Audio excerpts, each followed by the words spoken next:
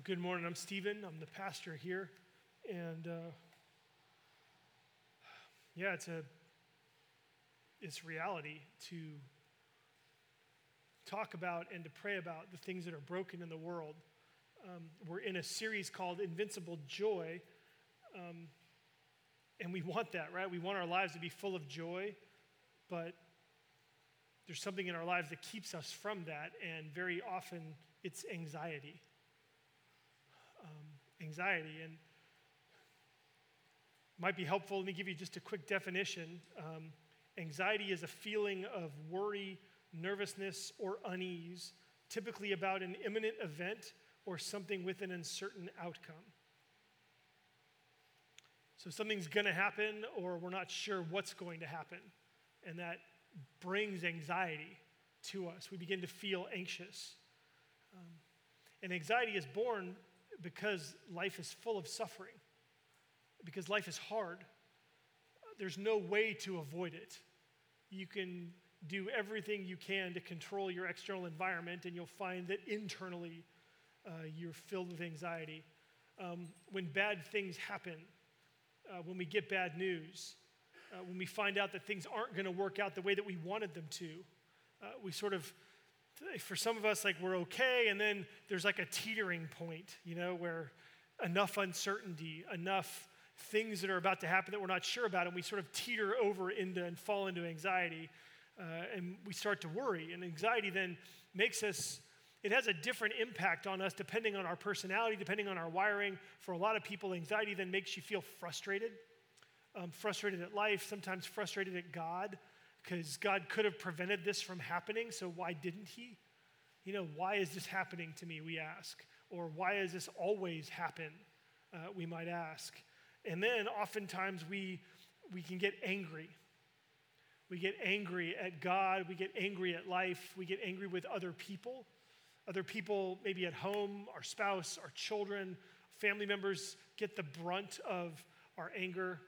Sometimes there's other people that are wired differently and they just withdraw. Like they disconnect, they sort of give up, and they will medicate themselves with television or a hobby or just anything to escape. And not just at home, but we can feel these ways at work. Sometimes we get angry with people at work, or we get much more easily annoyed with friends. And it's not, we don't mean to take out our anger on other people. We don't mean for other people to suffer, but we're going through something. We don't know how to process it, right? We have this level of anxiety, and we don't know what to do with it, and we're not sure. And so its effect then just leads us in these ways to anger, frustration, or separation. Just this week, I was up in Los Angeles with Nathan, my son, and we thought we were going up to finish the punch list of stuff that needs to get fixed on my dad's condo so that Nathan can move in and so we can get renters, because school starts in less than a month now. And as I was looking at the kitchen, I discovered that underneath the board, underneath the kitchen sink, was an enormous amount of mold. And so there was mold and there was water damage, and I kind of began to try to peel back to see what was, the extent of it, and I found out that it was, it's on the drywall. It's now growing up the side, and it's this whole kitchen thing needs to be like ripped out. Like we got to get rid of all of it. And in my mind and in my heart, I'm thinking, And I started thinking, well, actually, I didn't start thinking. I started feeling. I started feeling frustrated. I started feeling angry. And so my fuse got cut in to 30% of what it normally is, And so things that wouldn't normally set me off, all of a sudden I got angry, and I'm short with people. I'm short with situations. I'm just angry and frustrated. And then there's people who are trying to fix it, who I don't want to help try to fix it. And I just want to think, what are we going to do, and how are we going to get our arms around this? We need to find out what the extent is, and then, insurance, all these sorts of things, right? And we have a plumber who's there, and he's offering some advice, and it's just frustrating, because and as I thought about it, I was like, well, wait, why am I so frustrated? What's going on here? And I'm thinking, well, okay, there's a financial piece to this, that when we don't have renters in here, this is costing us money that we don't have. And then I'm thinking, wait, we don't even know the extent of this, right? Like, how far away from the sink is this going? Because it's going all the way to one wall. Is it going to go all the way to the other wall? And as I'm peeling things back, I find, oh, here's a mouse's nest. Hopefully it was a mouse. Probably not a mouse. And I realized, like, oh, okay, at the bottom, I think I'm freaking out because of money. Well, money was one thing, and then having my son have a place to stay when school starts the end of this month. Those were like the two things that were most like angsty in me. And I didn't realize that initially. I just felt this. And that's what happens. Anxiety hits, and we just kind of start, sometimes we freak out. And the question is, what do we do about it? Like, what's the right thing to do about it?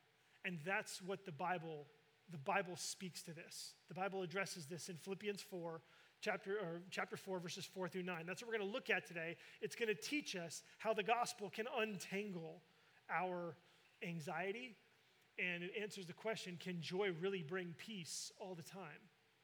So let's look at this. The verses are in your bulletin. They're going to be up on the screens. Dealing with anxiety, Philippians 4, verses 4 through 9. It says this: rejoice in the Lord always. Again, I will say, rejoice. Let your reasonableness be known to everyone. The Lord is at hand.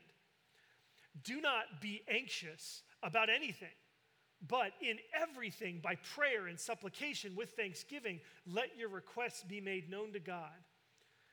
And the peace of God, which surpasses all understanding, will guard your hearts and your minds in Christ Jesus.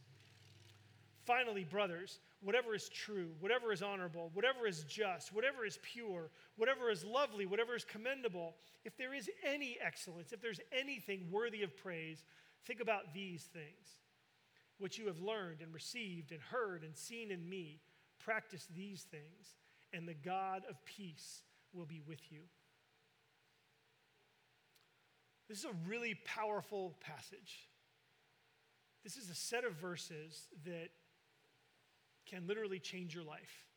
If you can understand these verses, if you can put these verses into practice in your own life, there's nothing that this won't touch. It'll touch everything. The center of it is the two verses 6 and 7. I just want to read them again. It says, do not be anxious about anything, but in everything, by prayer and supplication with thanksgiving, let your requests be made known to God. And the God of peace, or the peace of God, which surpasses all understanding, will guard your hearts and your minds in Christ Jesus. I've read this passage literally hundreds of times.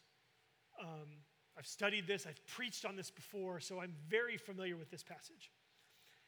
I have always thought that verse 6, be anxious for nothing, don't be anxious about anything. I've always thought that meant that mature people don't experience anxiety. I can tell that some of you are smarter than I have been up until these last several weeks of preparation. Don't be anxious about anything. That's what it says, so mature people don't feel anxious. But this time, studying the whole book, I noticed something that I've never noticed before. It's something else that Paul, who wrote this passage, who wrote verse 6, he also wrote chapter 2, and this is what Paul says in chapter 2, talking about a guy named Epaphroditus. He says in Philippians 2, verses 25 and 28, he says, I have thought it necessary to send to you Epaphroditus. Verse 28, I am the more eager to send him, therefore, that you may rejoice at seeing him again, and that I may be less anxious. That's exciting, isn't it? You're like, why is that exciting? Well, it's exciting because the person who said, don't be anxious about anything, is the same person who said, I want to feel less anxious. So there's like a humanity here. There's a humanity in the Bible. That Paul struggled with anxiety. That Paul dealt with anxiety. And so this is the first point that I want you to write down, because I want you to take away some things today. Point number 1 I want you to write down is, some anxiety is part of mature Christianity. Okay, some anxiety is part of mature Christianity. And here's the good news. That means that verse 6 is not a condemning sentence against anyone who has anxiety. Okay, verse 6 is actually an invitation to come to Jesus when you do feel anxious. Okay? You know how it is sometimes when you hear somebody say, oh, well, you shouldn't do this, or certain people don't do something like don't do this, and then you sort of immediately feel excluded because you're guilty of doing that? Have you ever felt that way? You kind of feel guilty, you feel a bit of shame coming over you. It feels like the person who's saying this doesn't struggle with it at all, right? And so you think, well, clearly I just don't belong. You know, sometimes you might be sitting in life group and it seems like nobody else struggles with what you struggle with, or everyone else has the answers and you're the only one. So there's no way on earth you're going to speak up, right? Because you don't want them to find out you don't belong, because then they won't want you there, and then you're going to feel even more shame, and everyone else really doesn't struggle with this anyways, so really you just got to deal with it on your own, right? That's a real thing that we feel, and some churches make people feel that way, but the Bible doesn't speak that way, okay? When you feel that way, that's not God, okay? That's not God talking to you. The Bible doesn't speak that way because the one who said, don't be anxious, was himself anxious. And so that changes the tone and the tenor of this command, doesn't it? Like, this is not Paul condemning people for feeling anxious. He's like, yeah, I sent Epaphroditus because I was worried about you. I was anxious. And so I'm hoping that now that Epaphroditus is going to go, you're going to see that he's okay. You're going to see that he delivered the gift, and everything's going to be better, and I'm going to feel less anxious. And so what Paul is saying in verse 6, he's saying, like, this is an invitation for you to join me in processing your anxiety, not to exclude you for feeling this anxiety. That's what Paul's saying. When he says, don't be anxious about anything, he's saying, join me in how we process our anxiety together. Don't feel condemned just because you're feeling anxious, because I've already admitted that I feel anxious. Okay? So that's point number 1. Point number 2, this is kind of an insight that I want to give you to help you understand why you feel anxious so often. And that's this: some anxiety comes from responsibility. Some anxiety comes from responsibility. Paul felt anxious because he was responsible for things and for people with uncertain outcomes. Okay, remember our definition? It's this feeling of nervousness and uneasiness and worry, typically about an imminent event or something with an uncertain outcome. Paul didn't know what was going to happen with the church in Philippi, and so he wanted to send Epaphroditus so he'd feel less anxious about that. And so let me tell you this: if you are fulfilling God's design for your life, if you are paying attention to the relationships that God has called you to pay attention to, if you're doing your work with the excellence and the integrity that God's designed you to do your work with, then it also includes taking responsibility for things and for people that have uncertain outcomes. If you're doing what God wants you to do, then you're going to have all kinds of people in your life with uncertain outcomes. You're going to be involved in situations in your life and you don't know how things are going to turn out. That will make you feel anxious. Okay? Responsibility means caring about what happens to you. It means caring about people that you love. It means caring about what happens to them. It means caring about the church. It means caring about Jesus' reputation in the world. It means caring about your job. It means caring about all kinds of things. And the moment that you begin to care, anxiety creeps in. You can't care without being anxious. Okay? The things you care about have uncertain outcomes. Bad things can happen to the people that you care about. Paul knows this. Paul confessed this. Paul wants to feel less anxious. And so, when you read a verse like, don't be anxious about anything, you think, wait, hold on. But I might lose my job. Like, are you sure it's not okay for me to feel anxious about that? Right? Or my child is sick, or my child is going through something, and there's nothing I can do to help him or her. Right? Or I'm going on deployment and my spouse is going to be here. I don't know how he or she is going to do with that. Like, these are real things. These are realistic reasons for us to feel anxious. So again, this command is not designed to exclude you when you struggle with anxiety. It's inviting you in to know what to do with your anxiety. And so the question that leaves us then is, what do we do with our anxiety? Okay, that's what we're going to see in point number 3. So some anxiety is part of mature Christianity. Some anxiety comes from responsibility. Point 3, all anxiety invites us to spend time with God. All anxiety invites us to spend time with God.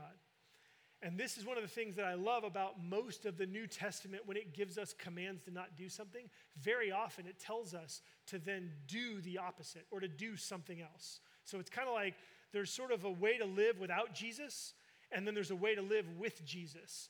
And sometimes the Bible pictures it like a garment that you're wearing, like a jacket. And it's saying, like, take off the garment of living without Jesus and put on the garment of living with Jesus. So the image here is, don't be anxious about anything. Take off the garment of anxiety. And what do you put on? You put on prayer. You put on prayer. Prayer is the thing that you put on. It's not just don't be anxious, but it's do spend time with God. It's do go into the presence of God and spend time with him. That's what verse 6 says. But in everything, by prayer and supplication with thanksgiving, let your requests be made known to God. So prayer is the general kind of talking with God. And then the specifics of how to talk with God when you're anxious are supplication and thanksgiving.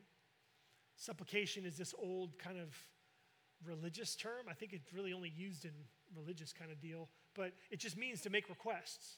It means to ask for things.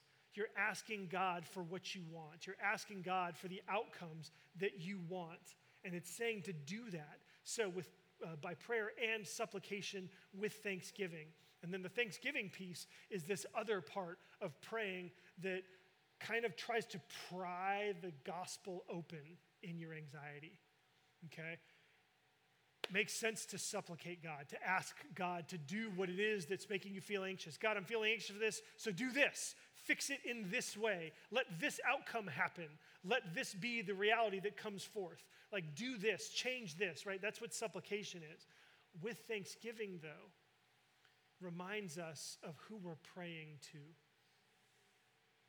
Supplication with thanksgiving means, God, okay, let me stop for a second and be thankful.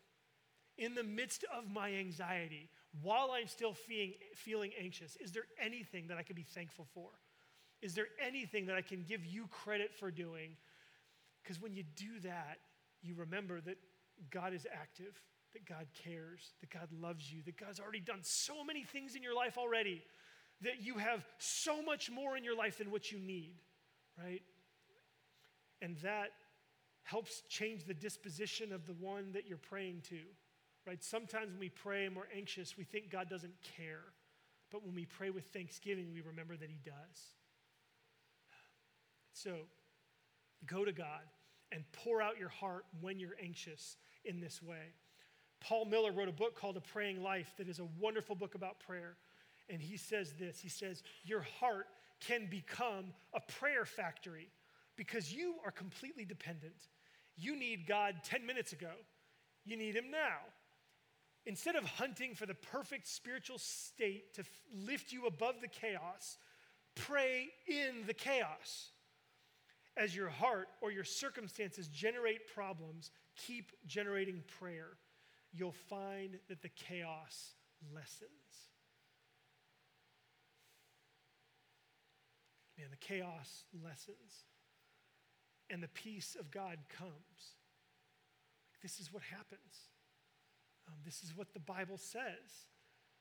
Don't be anxious about anything. In everything, prayer and supplication with thanksgiving, let your requests be made known to God. Verse 7, and the peace of God, which surpasses all understanding, will guard your hearts and your minds in Christ Jesus.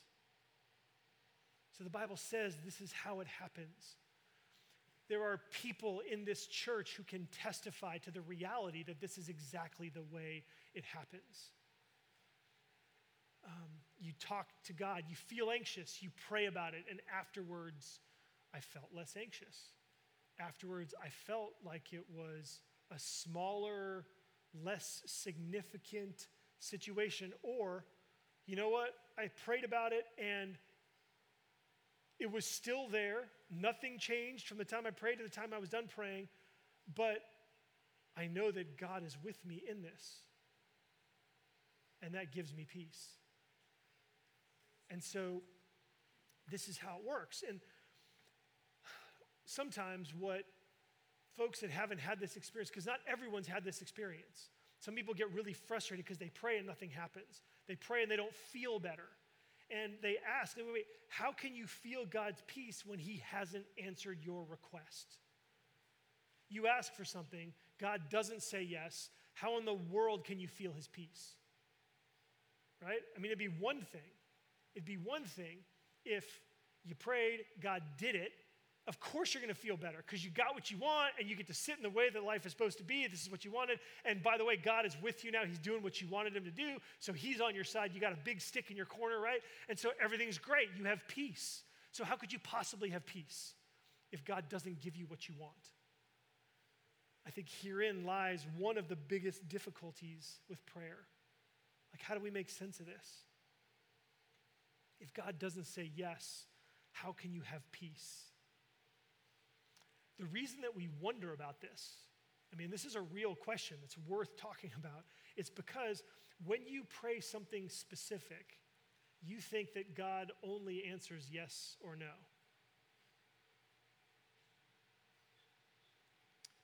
When you pray about something specific, you think God only has two options: to give you what you want or to not give you what you want. But actually, there's something else that God wants to give you every single time you pray. Okay? Sometimes God gives you a yes. Sometimes God gives you a no. But God will always give you himself. This is not just a pat Christian answer to try to justify all the times that you pray and God doesn't do what you want. Okay? I don't want you to roll your eyes at me. I don't want you to go, oh, brother, like this is what the Christians say. When their prayers don't come true, they just say, oh, no, I got God. Like that's no. This is very, very, very, very real. Okay? God will always give you himself. God wants you to experience his presence every single time that you pray. Every time you pray, God wants you to know that he is with you, that he is near to you, that he cares. In Genesis 15:1, in the New King James Version of the Bible, because that's how I remembered it, that's how I memorized it, God says this to Abraham. He says, "Fear not, Abram.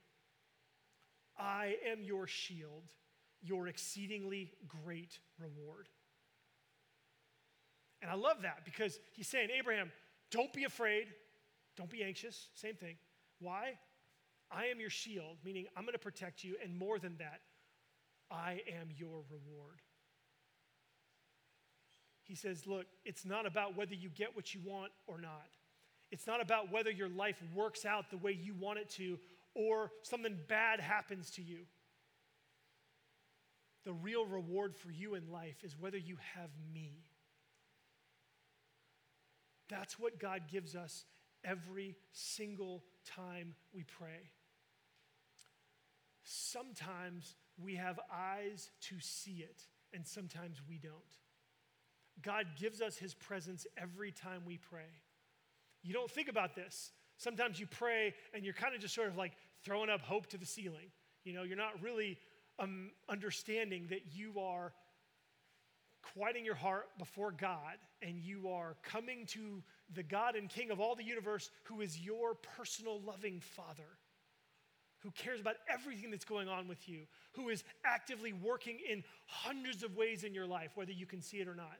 We don't think about that when we pray very often, but that's what's happening. When you FaceTime someone on your phone, right, you're experiencing their presence. That's what prayer is for us with God. It doesn't feel that way all the time. I know. I understand. It doesn't feel that way all the time, but it can feel like that more often. Why? Well, because when you pray to God, you're praying to someone who cares deeply for you.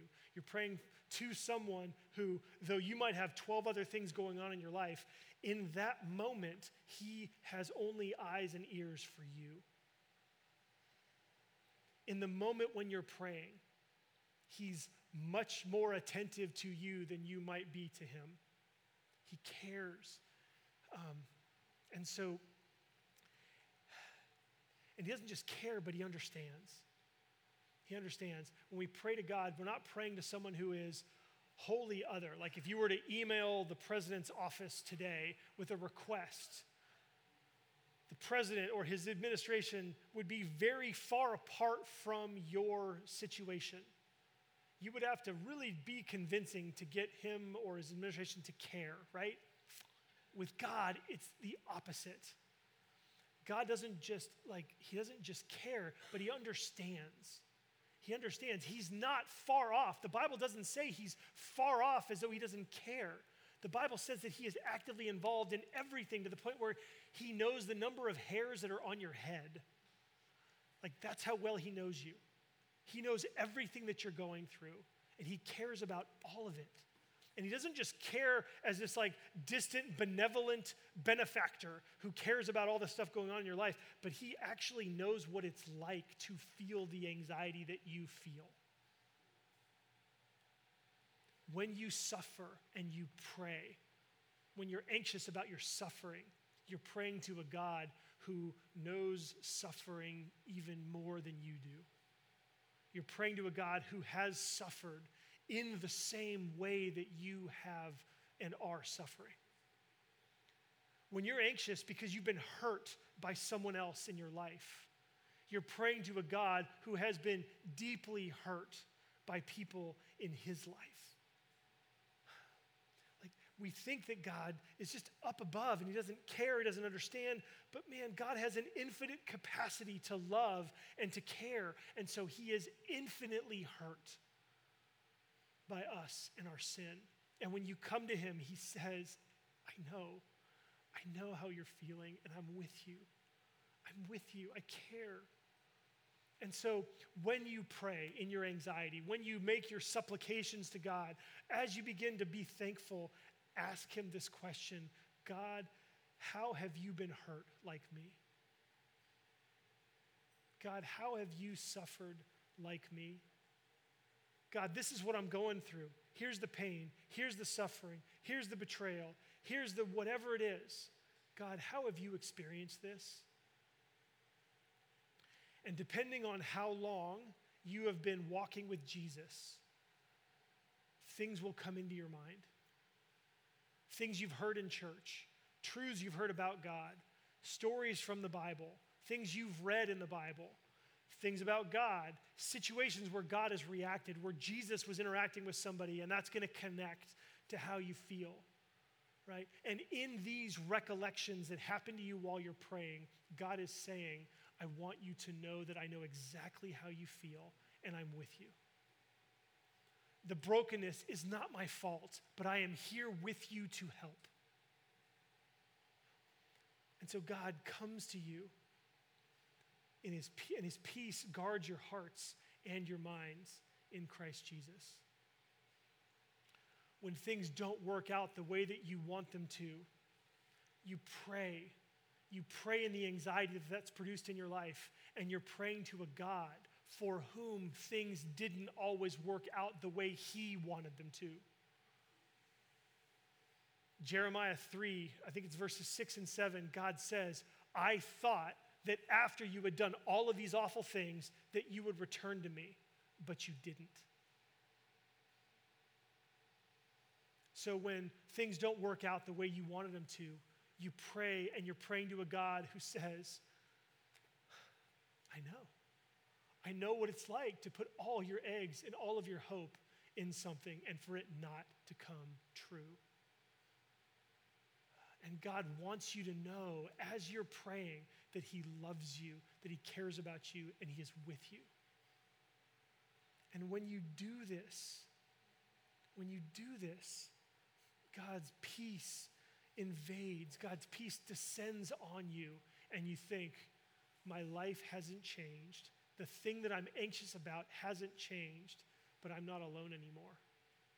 In fact, the God of the universe is with me, and he cares. He's going to give me strength to stay up under it, no matter what happens. This is what God wants.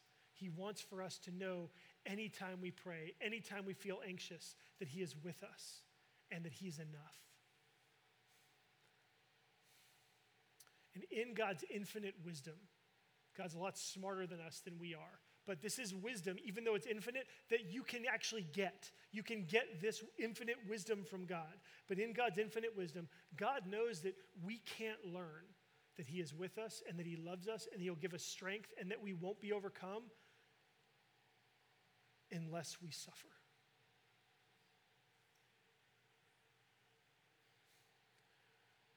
God knows that we can't learn that he is this way without being disappointed. God knows that there are depths of experiencing his presence that we cannot experience until everything else is gone. So we pray, God, I want to experience your presence. God, I want to feel you close. God, I want to walk with you. Be careful praying that. Because the road to finding out that God is all you need is the road where you end up in a place where God is all you have.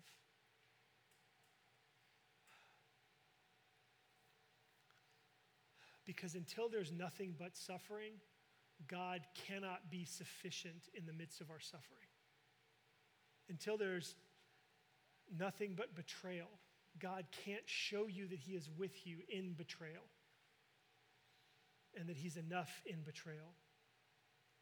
If God is only with you to take away your pain, then God is only useful to you to take away your pain. But if God is with you even when the pain doesn't go away, then God is your prize and your reward, even if the pain doesn't go away.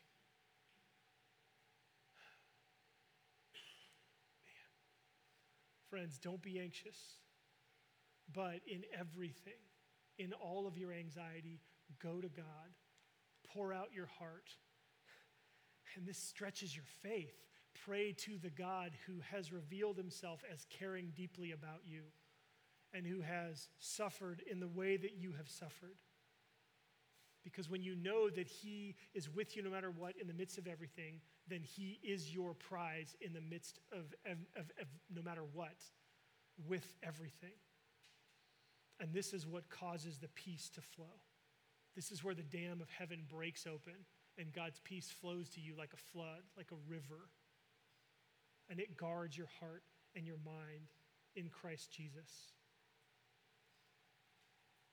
And then, when you know this, when you are in the midst of the worst circumstances of your life and you pray and God is there for you and somehow you feel better, then you can rejoice in the Lord always.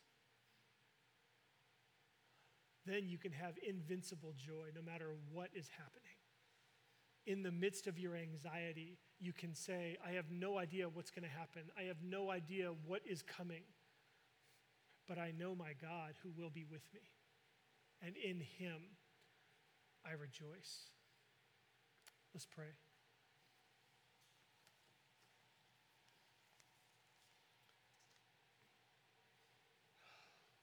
Jesus, we want to experience your presence right now.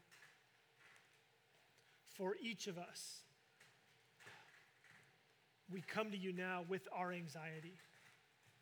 And we want to name what we're anxious over, the uncertainty that's in our future, the things that are broken, and we don't know how they're going to get fixed. We have this anticipation that's causing us to be uneasy, to be anxious. And so now, in the quietness of our heart, we want to name that to you. I want to tell you what we're going through.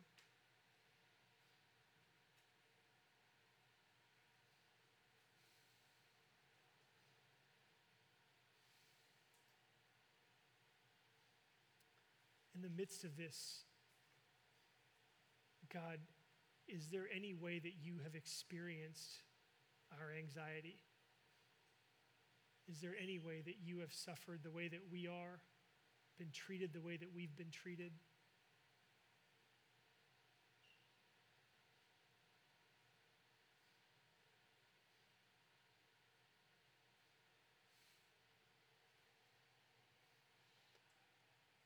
Jesus, we are so grateful. We're so thankful to you that you cared enough about us to come into the world, that you lived for us, you died for us, and that you rose again from the dead, and that you are near. You, the Lord, are at hand. You are here now, wanting to come close to each of us so that we could experience you. Jesus, some of us have expressed to you our anxiety, and we don't know how you have experienced what we've experienced. So Jesus, would you lead those people either to places in the Bible, but even better, maybe lead them to other people in our church to be able to ask, this is what I'm going through. How has God experienced this? Move us to help each other to experience your presence and your nearness.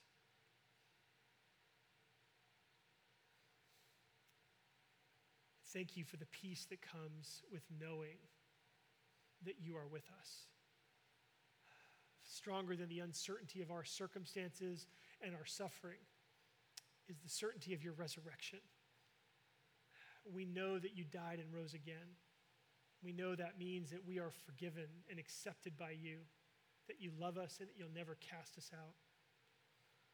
And so let that peace guard us in everything. We prayed in your name. Amen.